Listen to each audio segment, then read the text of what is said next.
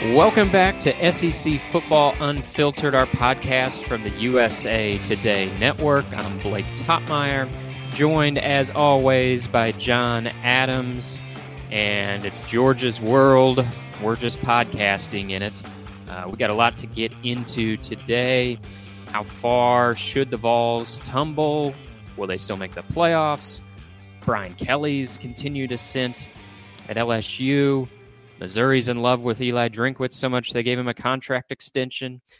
And, of course, we'll have our picks. But, John, I think we have to start with the twin narratives of Georgia just confirming, after some doubt, that it remains college football's team to beat, paired with Alabama losing for the second time this season and is now, for all intents and purposes, out of the college football playoff. It'll be just the second time Alabama does not make the playoff. What might this mean for them? So let's start, John, with Georgia. I thought just a dominant victory against Tennessee. The score only shows 2 touchdowns. Georgia was up by 18 at halftime and then pretty much just ran the clock. It rained throughout the second half. Georgia just threw 4 passes the whole second half. They were content to run the clock. They knew Tennessee couldn't score enough to come back and win, and so that was that. Wound up being a 14-point victory that felt more like 4 touchdowns. Other than confirming that Georgia is the team to beat in college football still, what did this game say to you? Well, I'd almost come to the conclusion that Tennessee's offense was unstoppable. So let's throw that out the door. Georgia had a great plan, executed it pretty much flawlessly. It was able to pressure Hendon Hooker, pressured him a lot right up the middle with Jalen Carter leading the way. And it has really, really good defensive backs who can play the ball, who can play man-to-man, run with Tennessee wide receivers. So that was somewhat surprising to me that Georgia could do that. I know it had that potential, but nobody done that. And I think the point is that there's Georgia and then there's everybody else, because Alabama has good athletes on defense. I don't think anybody doubts that, but it couldn't stop Tennessee's offense, couldn't slow it down. That was the one big take from me. And as far as Tennessee goes, I don't think just because Georgia had success that implies other teams will. So I think Tennessee will roll through the rest of its schedule, keep piling up the points as it did pre-Georgia. And then, as for Georgia, what I'd like to see from Georgia, if it's the national champion to be, as it was last year, consistency. It played against Oregon. That was one of the most, and that was a season opener, but that was one of the most dominant games I've ever seen between 2 nationally ranked teams. I think Georgia scored pretty much every time it had the ball. And even sometimes when it didn't have the ball, it just took it from Oregon and said, we'll score this way too. Yeah, it was 49-3. But we didn't really see that Georgia again. I mean, I know it dominated South Carolina, but South Carolina's pretty average. But then there were lapses against Kent State, then the just dreadful showing against Missouri, which almost upset the Bulldogs. So if you're going to finish this thing, you can't play at that high level occasionally. I don't think you can turn it on and off. So I think that's Georgia's challenge now.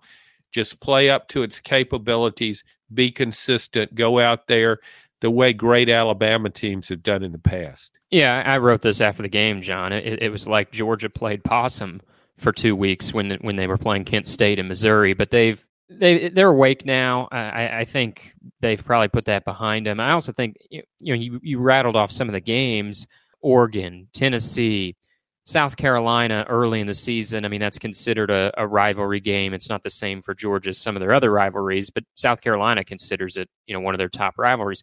Those are big dates kind of circled on your schedule. Although it could be a little concerning. This hasn't been the most consistent team. It is a team that has gotten up for the biggest games and has delivered its best performances in those big moments. And the thing of it was, John, I think Tennessee fans would tell you that they can play much better than that, and I think Tennessee can. I think on a neutral side, it would help them. The crowd really got to Tennessee. 7 false starts. But that wasn't Georgia's best game either. Georgia had a couple of turnovers that negated drives. Also, Kirby Smart had some bizarre clock management, which he admitted he screwed up. At the end of the first half, that cost Georgia a touchdown opportunity. They had to settle for a field goal when they almost certainly would have scored a touchdown had they had an extra 30 seconds of time, which they should have if Kirby Smart wasn't going into less mile mode there for 5 minutes of the game. And then also, like I said, Georgia really wasn't trying to score the last quarter and a half. The rain factored into that, and I think their sizable lead factored into that, and they just said, we got enough here. We'll just run the clock.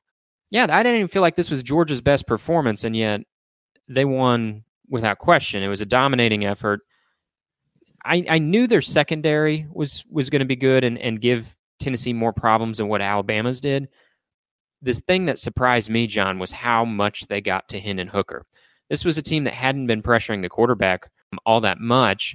Tennessee was a team that had been protecting Hendon Hooker all year, and Georgia sacked him 6 times. I mean, it seemed like every key third down play, especially in the second half, Georgia was all over Hendon Hooker. It felt like, in many ways, the names had changed, but that felt like last year's defense with just how much they were affecting their opponent up front, combined with a back-end performance that I think, very few teams in the country could do to Tennessee. And my question, John, is if Georgia, let's not even say its best day, but Georgia, if it has a good day, a day like Saturday, is there any team that can beat Georgia, do you think, on a good or better day from Georgia? It's hard to see that now, but I don't. I mean, I haven't watched Ohio State enough. I've watched it play 2 games. I've watched parts of one of Michigan's games. And nothing I've seen from Ohio State indicates to me it could beat Georgia. Ohio State is playing without a lead running back, so that's a factor. It does have another good running back, but I just don't. I just don't see how Ohio State could hang with Georgia from what I've seen. Now, maybe it will elevate its game. Ryan Day's obviously a good coach. Anybody else out there? Ohio State and Michigan feels like the short list. I mean, I love Ohio State's complement of wide receivers. Yeah. When they're fully healthy, which they're, getting back to that point.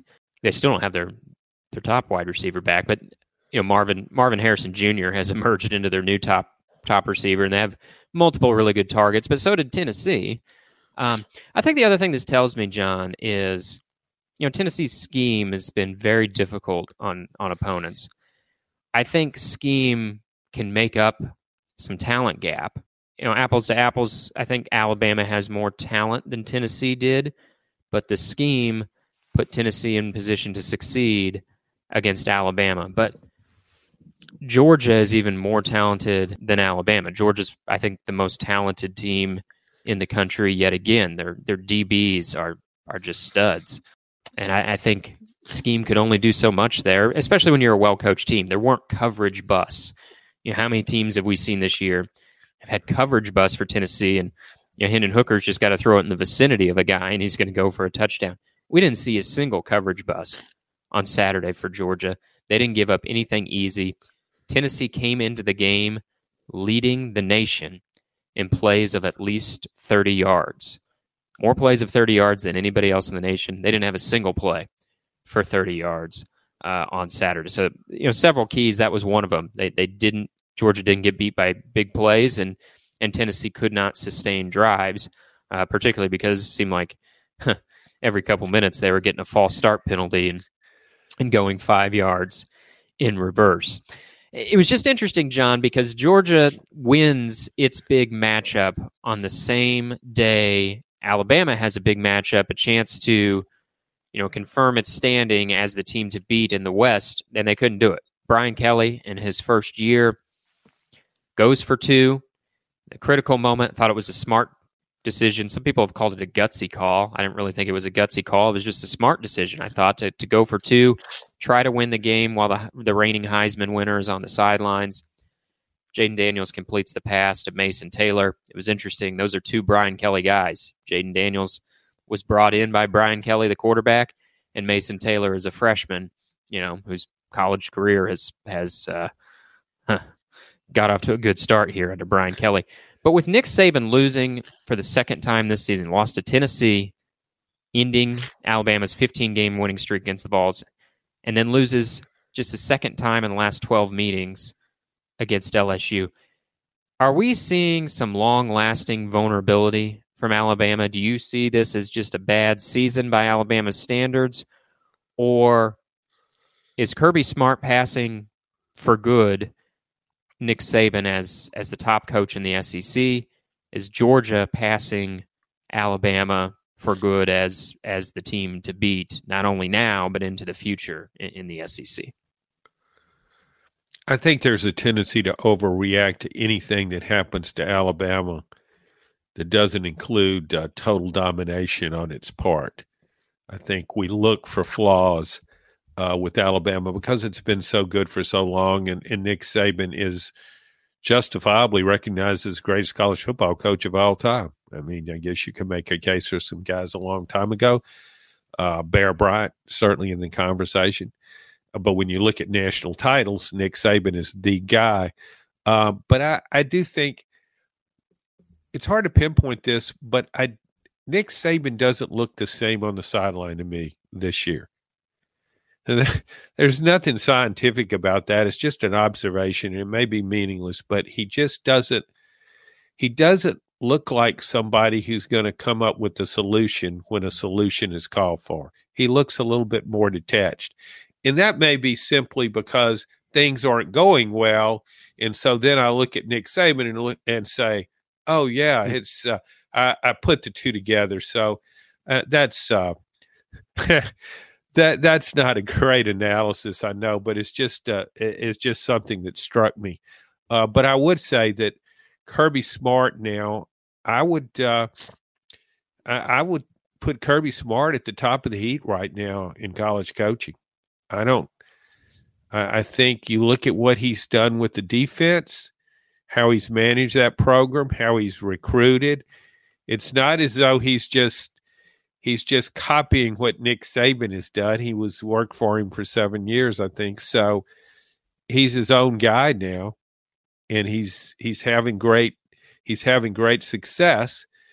And I watch him on the sidelines, and I see a guy that seemingly is more engaged than Nick Saban is right now. And that may be a totally erroneous observation. I admit that. But I do think if I were getting ready to prepare a team to play somebody, I would be concerned. If it were Georgia, I'd be concerned about the coaching element. I think Georgia has a really good coaching staff. I think Todd Monken does a good job with the offense. So right now, I'd have to go with Kirby. If I'm looking at what's going to happen in the next 3 years, I'd probably take Kirby and Georgia over Nick Saban in Alabama. Yeah, I think that's the key. We're obviously not having this conversation about who's the better coach in terms of totality of their career. As you said, no. Nick Saban is not only just the best active coach; he's probably the best coach of all time. But I think what you said right there, going into the future, for this moment and the future, I agree with you. For the next 3 years or 5 years or whatever, I mean, I think I would be happy to have either of those guys. If you're starting a team from scratch, sure. But if I have the first pick in the coaching draft and I'm building, a college program for the next 3 to 5 years, Kirby Smart's the first coach off the board.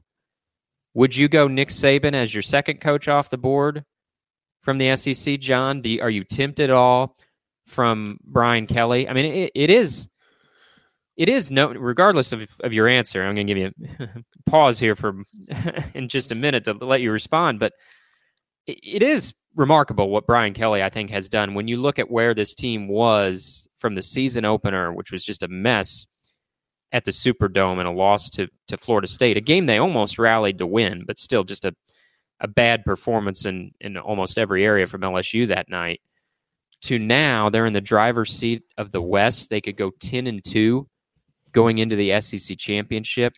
He inherited some talent for sure, but he did not inherit a ton of depth. from his predecessor, Ed Ogeron. He adds some transfers, seems to have changed the mentality of that program in a couple months. And now here he is in position in his first year to win the West. So, if we're doing a coaching draft to lead your program into the next 3 to 5 seasons, and Kirby Smart, I've taken him first off the board. You like Brian Kelly or Nick Saban with your next pick?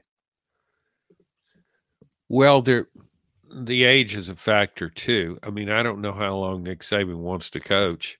All right, let's just say 3 years in the next 3 years, let's take 5 off the board. Nick Saban, 71. Okay. Let's say he wants to coach another 3 years. Okay. You know what? I would, based on track record, and I think I agree with you. Brian Kelly's done a tremendous job, but for the next 3 years, I'd probably take Nick Saban. And one of the reasons for that is Nick Saban has been this good for this long. Why? Because he constantly adapts and adjusts. So whatever has not worked out this year, I think he will fix that. I look for Alabama. The concern would be, who's your quarterback? That would be a concern. So Brian Kelly stacked well at quarterback, so that's a tough one. But I think Nick Saban could get a quarterback in the transfer portal. I think Nick Saban has to do something with transfers. He helped himself with transfers this year, I thought. Might get more involved with that, and he needs to fix what's wrong. And his receiving corps has been awful, and that's been one of the strengths of Alabama for quite a while. Paraded one future NFL receiver after another through Tuscaloosa. So he's got to fix that, and he's got to get him a quarterback. So I don't know. I guess I still believe that Nick Saban will not go out on a decline, that he will rally from this season. And maybe it'll go to the 2024 season before he rebounds fully. But I guess I'd still take Nick Saban, but I have been really impressed with Brian Kelly. It's interesting, John. You go back to the preseason, and Nick Saban, while discussing all these evolutions in college football, the transfers, the NIL, the recruiting collectives, he mentioned how college football is losing its parity, which of course, was kind of like, wait, what? Is he doing a bit here? Because college football is a sport that throughout its history has never really enjoyed much parity. And certainly that's been the case while Nick Saban has been the coach of Alabama. There was really very, very little parity in the sport. In fact, that's been one of the biggest complaints up to the last couple seasons about the 4-team college football playoff, which you had the same teams in it so many times over and over because there wasn't that parity in college football. So it was what Saban was saying at the time was more, he was saying everybody, whether you were playing at Middle Tennessee State or Alabama, if you were a scholarship player, you got a full ride scholarship. And in that way, there was parity. Of course, he left out a lot of the other ways where Alabama and a school like Middle Tennessee or even some Power 5 schools don't have parity. But beyond his comments, you look at it now, I actually think this season of college football, John, there's been more parity than what we're accustomed to in this sport. And it's not that NIL is really turned recruiting on its head in terms of the talent distribution. I mean, maybe it's turned the process on its head a little bit, but you look at the recruiting rankings, Alabama was right there behind Texas A&M last year, and Alabama right now has the nation's number 1 ranked recruiting class.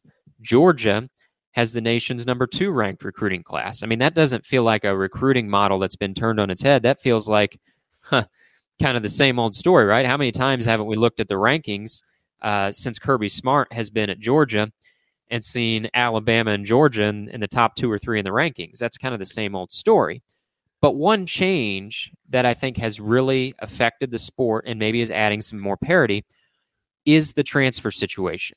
I mean, where would LSU be this season without Jaden Daniels? I don't think they'd be in the driver's seat in the SEC West. Where would Ole Miss be without players like Jackson Dart and Zach Evans, they wouldn't be 8-1 going into this game against Alabama on Saturday. At least, I doubt that they would be. So I do think, it has open avenues for a program like Ole Miss that maybe, Ole Miss is not signing top 5 recruiting classes on a regular basis. Or in a situation like LSU, where they've gone through a coaching change, they're lacking some depth, they need an influx of talent. Brian Kelly was able to get that in the transfer portal. In the old model, I think Alabama is atop the West right now because a team like LSU could not reload through the portal and the way it has. Same with Ole Miss. Ole Miss reloaded in the portal as well. So I do think that is a change we've seen this year, that although Alabama has added some talented transfers as well, I think it's helped other programs, with LSU and Ole Miss being prime examples, even more than it's helped Alabama. Yeah, you're right, Blake. I think the biggest difference, Alabama will continue to recruit elite classes, and I think it will cherry pick really good transfers. But what changes is the depth chart and the quality of depth overall. I don't think Alabama can stockpile guys at every position the way it once did, because players will leave and go play somewhere else. I mean, it's worked very well for Alabama, and it's worked very well for the players, but players want to play. And they have that opportunity now to transfer, and I just think they'll take advantage of it more and more often. In the past, when Alabama, I think Nick Saban's philosophy was he used competition as well as anybody, internal competition. If you're not playing at a high level, he's got somebody else right behind you. He's going to check them out and see if they can play at a higher level. It doesn't matter who you are. Go back to the 2017 season when Jalen Hurts was his quarterback. Alabama's going for a national title. Well, in the championship game, Nick Saban pulls Tua Tagovailoa off the bench and replaces Jalen Hurts, his star quarterback. I don't think he'll be able to do that again. maybe, but that's just one position. In fact, the most important position. But I think it's overall. I've always noticed Alabama late in games that were completely out of hand. Alabama was winning comfortably. And it would bring guys in on defense or maybe a running back. And I would think they would make a play or two. They just make a play that just got your attention. And you think, well, they're going to lose so-and-so, but look at this guy. He could be the next big star. And oftentimes he was. I just don't know if you could stockpile that much depth. So again, it gets back to adjusting and adapting to a new situation. And Nick Saban's history says he can do that, and I still think he will. John, let's change gears here, and it seems like we can't get through a podcast without discussing Jimbo Fisher, and part of that is because Texas A&M has been the biggest disappointment in college football this season, and that continued this past weekend with Texas A&M under fifth-year coach and handsomely paid Jimbo Fisher falling to first-year coach Billy Napier and a pretty average Florida team, a Florida team that improved to 5-4, had its way with Texas A&M at Kyle Field on Saturday. Now, Texas A&M was missing numerous players from that game, battling the flu bug it was, which, if nothing else, provides a convenient excuse to the latest defeat and now what has become a 5-game losing streak. John, we've talked about it before. Jimbo Fisher's buyout, $87.5 million. It's huge. It would be by far the biggest buyout anybody's ever paid to fire a coach. We've also said anytime we're amazed when a school pays a buyout, they usually do. But is there any way Jimbo Fisher would be in this position today, meaning he's employed as Texas A&M's coach, if not for that buyout? Let's say the buyout was $18 million, which is still a pretty good chunk of change. Comparison's sake, Auburn just paid Brian Harsin 15+ million, or that's what they will have to pay him for that firing last week. So let's say the A&M buyout was 18 million instead of 87.5 million, which is hard to just even say with a straight face, for Jimbo Fisher. Would Jimbo Fisher be employed today if his buyout was 18 million? There's no way. I don't know. I don't think he would make it to have made it to the midway point of the season. I look at Texas A&M and I watch a lot of all these SEC teams game after game, and the team that just seems to be have lost heart is A&M. Of all the teams, I mean, other teams might not have as much talent. They're struggling. They've had injuries, as A&M has. But it's just doesn't look like, it's just lost interest, it seems like. And that a lot of that's on the coach. He's talking about how you have to, this is a test for your character. I think A&M's probably failed that test, but I don't think it has failed it as substantially as Jimbo has failed. I mean, I look at Jimbo now and I talked about Nick Saban, how he's adjusted and how he's kept adapting to the changes in the game, changes in the rule. Jimbo's offense look like it's always looked. I don't see much different. Now, maybe there have been subtle changes, but he hasn't developed a quarterback. His offense doesn't work, and he's supposed to be an offensive guy. Yeah, so, we can just permanently remove that label of offensive guru. That has been buried, and we might hold a funeral for it next week on the podcast. Offensive guru, label removed.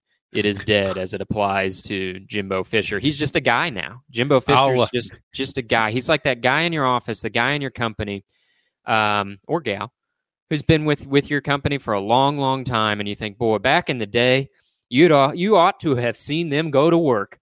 They were something to behold in this company back in the day. But now we just stick them off in the corner, and they're overpaid, but we can't really reduce their salary. So we hope they'd go away. We'd buy a little cake, a sheet cake, have a nice little party for them. Remember the good times, but punch bowl. Yeah, the punch bowl. Yeah.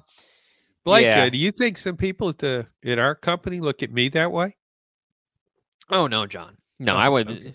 You're not putting me in the corner. If you thought I was yet? talking about you, that's your own insecurities. That's Oh. not me trying to. I wasn't casting you out that way, right?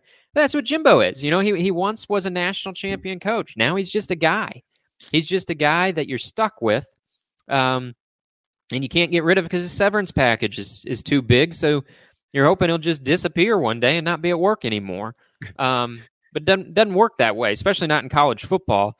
You're going to have to pay the man the money, or you're going to be stuck with him. And here's the biggest, I don't know about the biggest problem, one of the many problems for Texas A&M, John, is Jimbo can't sell a brighter future at this moment. He could sell some of those freshmen, sure. Texas A&M's recruiting rankings right now, here's where they stand in the 24/7 composite. They're 17th nationally. Sounds okay. SEC standards, that's not good. Some of the teams Texas A&M trails right now in the recruiting rankings include South Carolina and Arkansas. They're looking up at South Carolina and Arkansas. Nipping at the Aggies' heels in the recruiting rankings is Louisville. You know who that sounds like? That sounds like Dan Mullen at Florida last year. And Dan Mullen, I agree with you, or Jimbo Fisher, I agree with you. He'd be suffering the same fate as what Dan Mullen did last year, who had a bad year in year 4 of his tenure, had lost recruiting momentum. That's all it takes at a school with the expectations like Florida, and all it would take would be a season like this one at a school with the expectations like Texas A&M, if not for that $87.5 million buyout. Might buy him, another chance next year, but I don't think it's going to.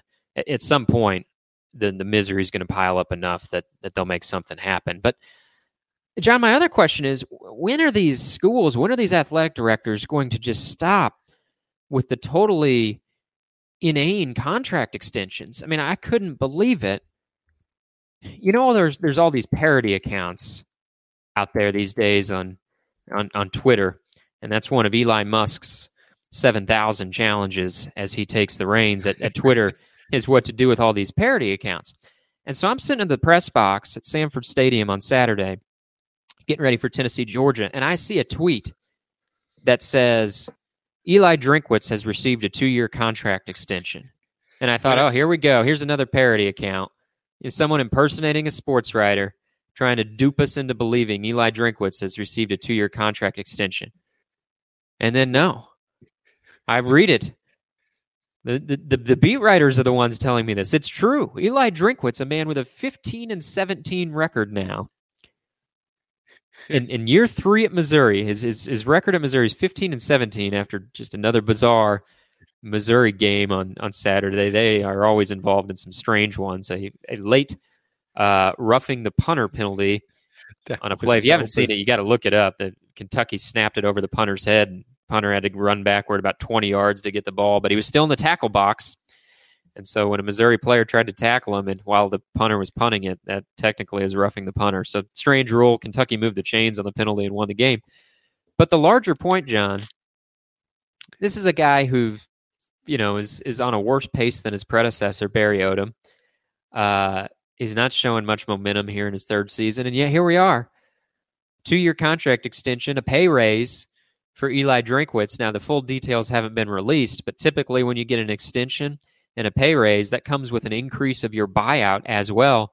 I mean, it was just a couple weeks ago we were talking on this podcast, John, about whether Drinkwitz leads the hot seat pecking order. And here's Mizzou handing out 2 extra years to a guy who's got a sub-500 record, 2/3 of the way through his 3rd season on the job. I mean, who is kicking down the door right now to try to steal Eli Drinkwitz away from Missouri? I'd like to see that list of suitors whom Missouri had to fend off with this 2-year contract extension. Yeah, that's I'm accustomed to college administrators, not just ADs, but chancellors and presidents making bizarre decisions that are totally incongruent with what's going on, of seemingly being completely out of touch. Like, how do you justify something like that? It's so easy to spend somebody else's money. It's just so easy. When Eli Drinkwitz's name popped up on the crawl of my screen, I thought, oh my gosh, Missouri has fired him before kickoff. Just had enough. We got to make a change here. Maybe they'll fire the team up for this Kentucky challenge. But no, it was an extension. It was a head scratcher. I've seen a lot of contract extensions, and you look at them and say, why would you do that? What's the point?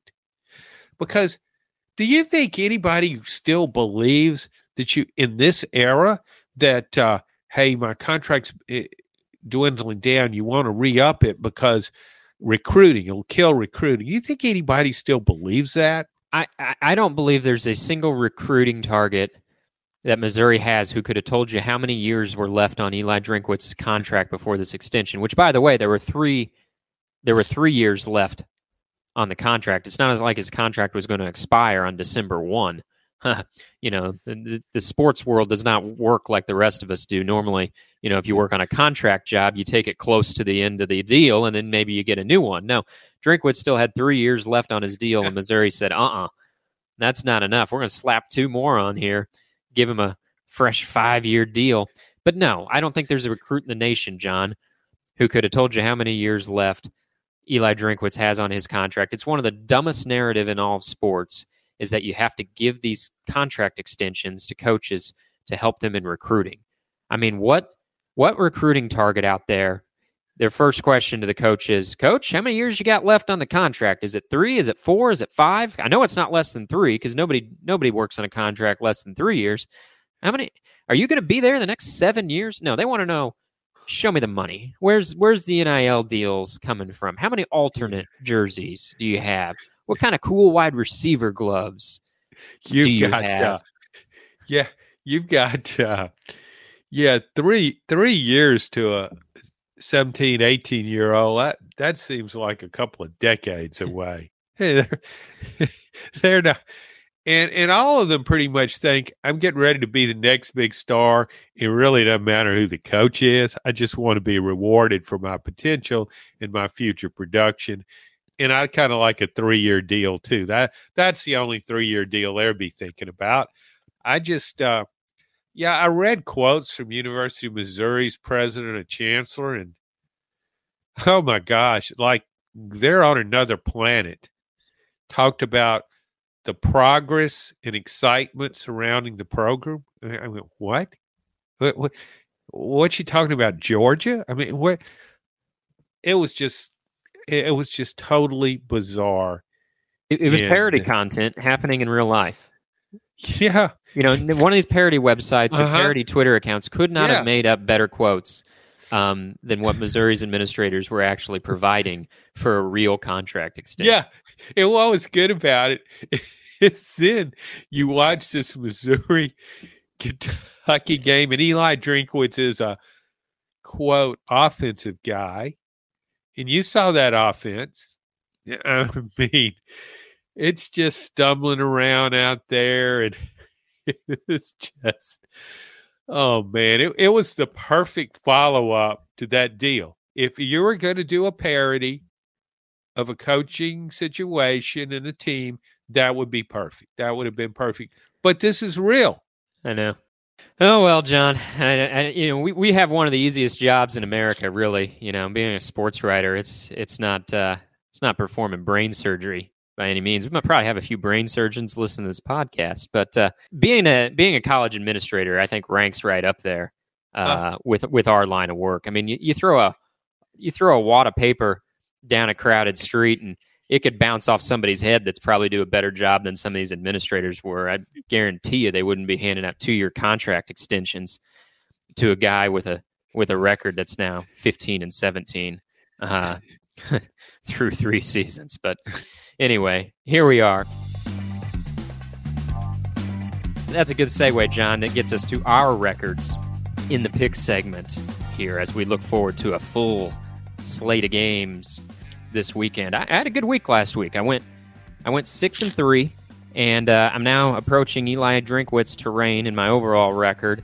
For the season, I'm in the lead at 25-34-1. John, you had a rough week last week. You went 2-7, and you're now 1 game back at 24-35-1. But it's a young season left. Those who win in November get remembered. So, or get contract extensions. I may get a contract extension on this podcast. I don't know about you, but I think I'm getting one after that. I wouldn't be surprised, John. Yeah. And what do you got? 4 or 5 years left on your deal? They want to up that to probably a good round 6 years left or something. I'm calling my agent as soon as this podcast is concluded. Does Jimmy Sexton represent you? No, I figured I wanted a little more hands-on care. He's got too many guys out there. All right. He's negotiating Jimbo Fisher's deal. Yeah, Jimbo. Wouldn't that be something? Next Saturday, a contract extension announced for Jimbo. Would it really surprise you? It wouldn't. No, it would not. All right, let's start, John, with the red-hot LSU Tigers. 3-point favorites on the road at Arkansas, and might I say, we've not mentioned, John, the Auburn coaching search. Of course, we dedicated almost a full podcast to it late last week. You can find that in your queue if you haven't checked it out yet. But one of the names we discussed in that search was Hugh Freeze, and I think we both, if you can get past the moral turpitude of Hugh Freeze's past, we both like him as a coaching candidate for Auburn. I think you might like him a little bit more after his Liberty Flames beat Arkansas on the road last weekend. Arkansas continues a disappointing season. Now they will host LSU, the chance to play spoiler. I'll lead us off here. I think LSU covers. Again, I just continue to like the trajectory that they are on. Looks like a different team than the one I saw at the beginning of the season. All along the way, I never questioned LSU's talent. I did question their depth, and I did question how quickly this culture that Brian Kelly wants to build would come together. But looks like a different program right now than it did 2 months ago. So I like them to cover this 3-point spread. I think that's a really tough game. I agree with everything you say about LSU, but LSU struggles with Arkansas sometimes. And I wonder how it will handle success. It's had wins over Ole Miss and now Alabama.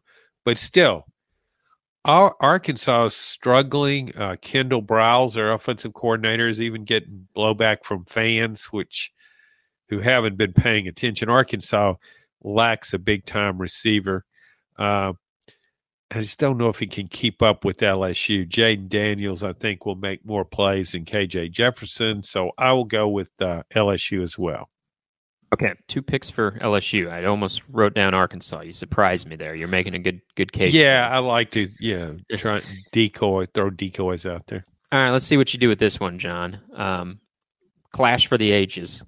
Vanderbilt on the road at basketball school, Kentucky. Kentucky, though, sportsbooks like them in this one. 17.5-point favorite against the Doors after that big win helped by a roughing the punter penalty on the road in the menacing confines of Faurot Field. So Kentucky now 17.5 favorite against Vanderbilt. You're batting leadoff. Who do you have? Well, Vanderbilt's defense is horrible. Kentucky can probably score on it, but I think Vanderbilt will put up some points too. I just don't know about Kentucky. I watched Tennessee just rip it apart 44-6. So I'm going to take the points. I don't like taking Vanderbilt under most circumstances, but I'll take Vanderbilt at 17.5 points. I will too. I think that's too many points for Kentucky to have to cover. Their offense just it's not scoring a lot. They haven't scored more than 27 points against any SEC opponent. They've really only had one blowout victory all season. That was in the season opener against Miami, Ohio. Oh, they blew out Youngstown State as well, but who's counting that one? So, yeah, I think Kentucky wins, but 17.5 points.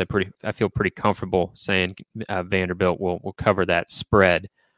Game I'll be at on Saturday, John. Alabama, despite the loss to LSU, sportsbooks like them on the road at Lane Kiffin's Ole Miss on Saturday. Alabama, 11.5-point favorite.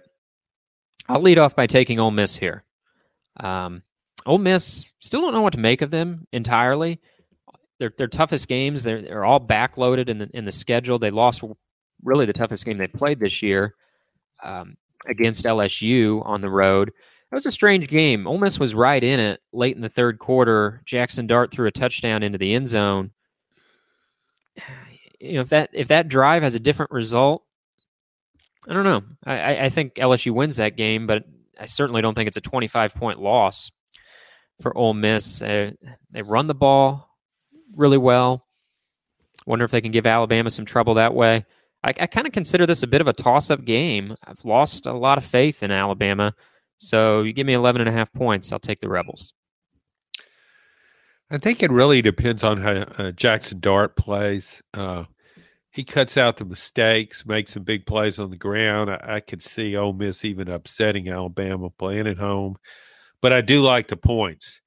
I mean, took the points with LSU against Alabama, took the points with Tennessee against Alabama.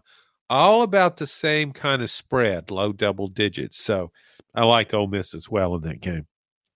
All right, you're up first on this one, John. At Florida, as much as we can downgrade or belittle the season that Texas A&M has had, still, first-year coach Billy Napier going on the road, beating A&M to get Florida to 5-4. You read the message boards and the Twitter sphere. I don't know if that's the best cross-section of a fan base. I think you get the extremes in those places, but you come across a lot of criticism of Napier's first season at Florida, and it just doesn't add up for me. I mean, he's got losses against Kentucky, Tennessee, Georgia, and LSU, but he beat Utah, he beat Missouri, he beat Texas A&M, and now Florida hosts South Carolina with a chance to get to bowl eligibility as an 8-point favorite. I think those that are leaning into criticism of Napier aren't being realistic about the situation he inherited at Florida, which was a depth chart which was very atypical to the talent Florida normally enjoys. So anyway, that's a strong defense of a coach who's 5-4 in his first season. But be that as it may, I think it's been a decent coaching job in year one. So how do you like this game, Florida favored by 8? Well, I like Florida to win the game. Do I want to give up 8 points? I don't know. I think when you're struggling as I am in your picks, you pretty much lose confidence in your ability to analyze anything, and you just kind of there's a tendency to go A&M and just sort of give up and just say, oh, I don't want to wait. I don't even want to think about this. So that's what I'll do. I just won't think about it. I'll take South Carolina at 8 points. You've given up and you've taken South Carolina. Yes. Well, that's not a good sign for me because I like Florida to win after that long monologue describing how great it's been to see Florida go 5-4 to this juncture this season. I'll take Florida to win, but not cover the spread. So we are in lockstep so far.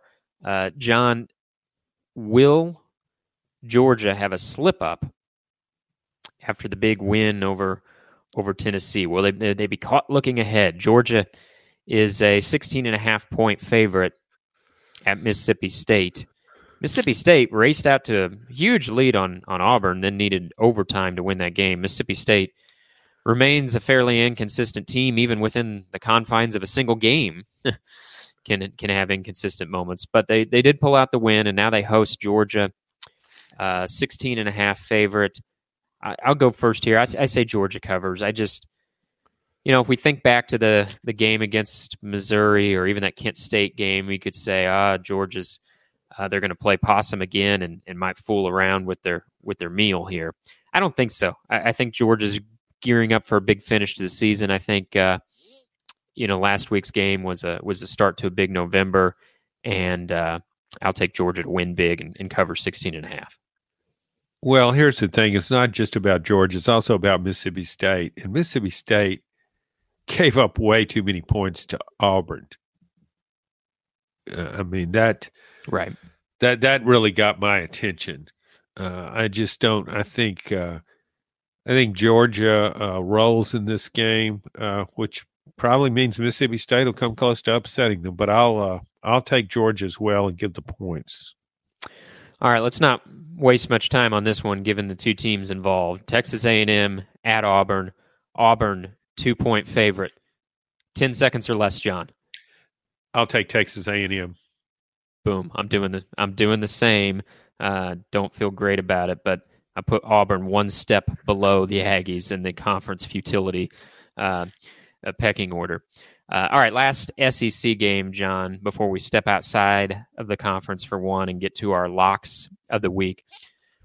The aforementioned Missouri and the freshly extended Eli Drinkwitz is at Tennessee on Saturday. The Vols are 20.5-point favorites. Now, you might have noticed we have not discussed the college football playoff rankings on this podcast. We try to do this podcast early in the week, give you something to chew on.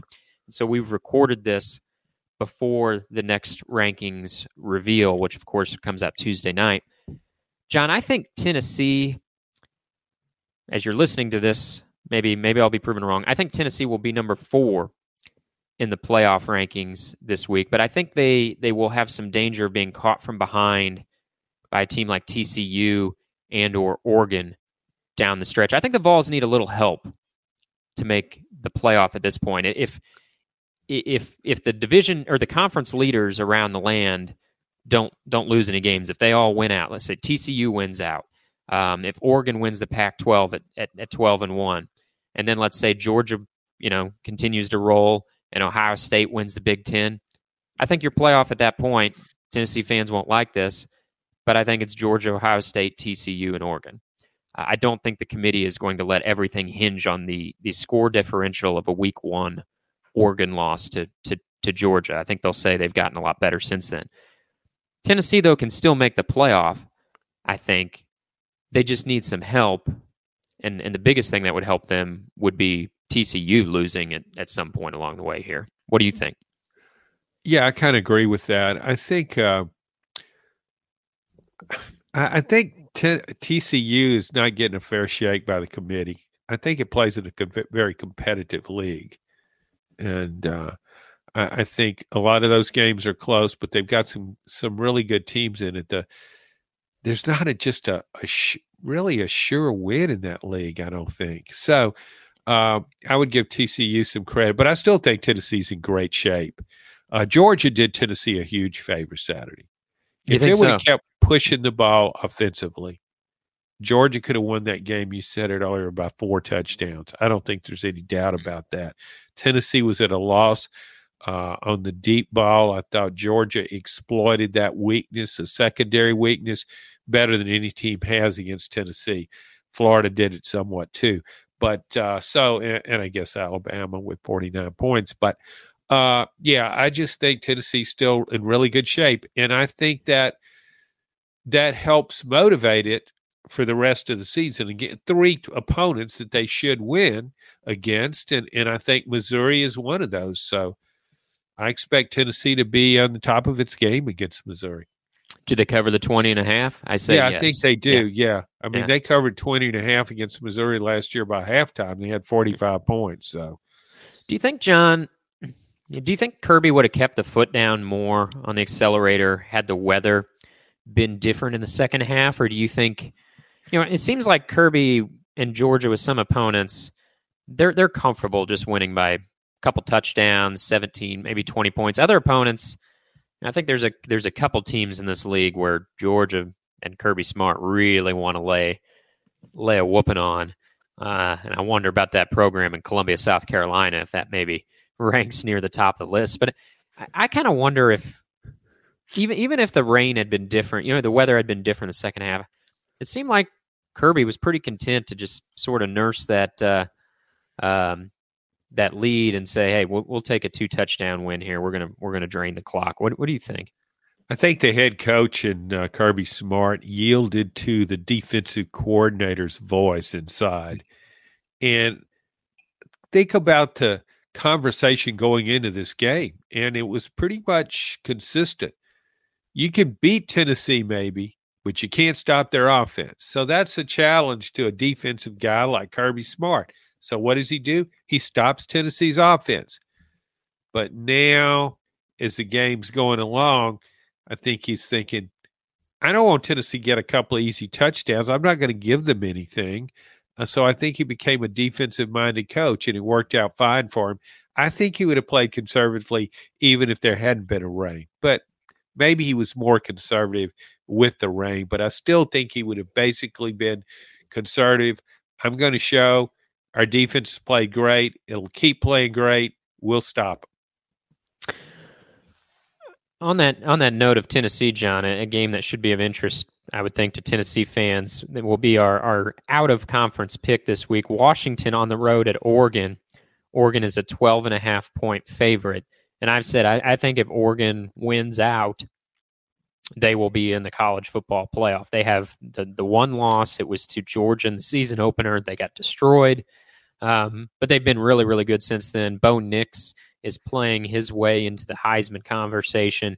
I think it's a testament to how well Oregon is playing that they are a 12.5-point favorite against a Washington team that is 7-2. This is a tough line. I don't have an advanced degree in Pac-12 football. I try to stay up as late as I can, when I'm on the road covering games to watch as much of the Pac-12 as possible. What I've seen of Oregon, I've liked.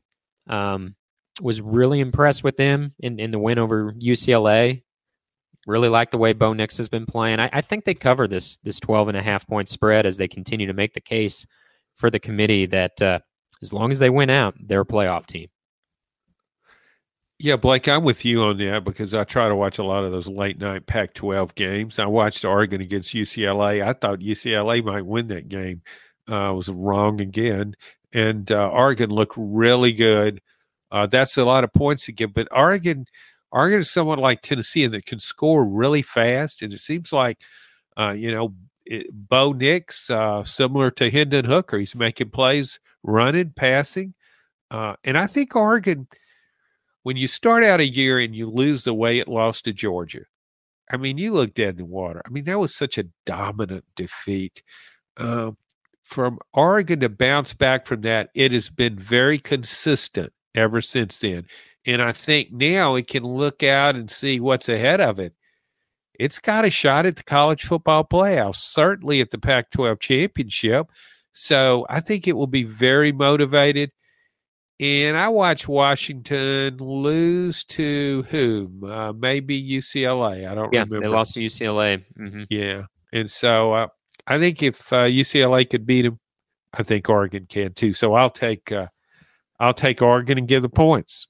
All right. Well, we are in unison down the line here on our picks, John. And I know we talked before recording here that we have the same lock of the week. So there's going to be no movement in the standings here this week, John. You'll still be a game behind me, I guess, regardless of how we do on our picks, unless you're going to pull a late change. And we discussed making TCU plus 7.5 points at Texas. We both discussed making TCU our lock and taking those 7.5 points. Are you going to change and try to catch me? Or are you okay taking this competition forward into the next week, one game back in the standings? No, Blake, and I don't. I've been doing this a long time, mm-hmm. and I'm not really. I know you're keeping score, but I don't really compete against you. I'm competing against a standard that I set many years ago, and what you do is really irrelevant to me. I want to compete against my standard of success, and if I can reach that, then I'm happy. But what you do, I mean, if you outpick me, that's great for you, but just doesn't really register with me. You know what this sounds like, John? Kind of sounds like the guy who's been with a company for a long time, making a decent salary. He's not worried about anything going on around him, just sort of playing out the string.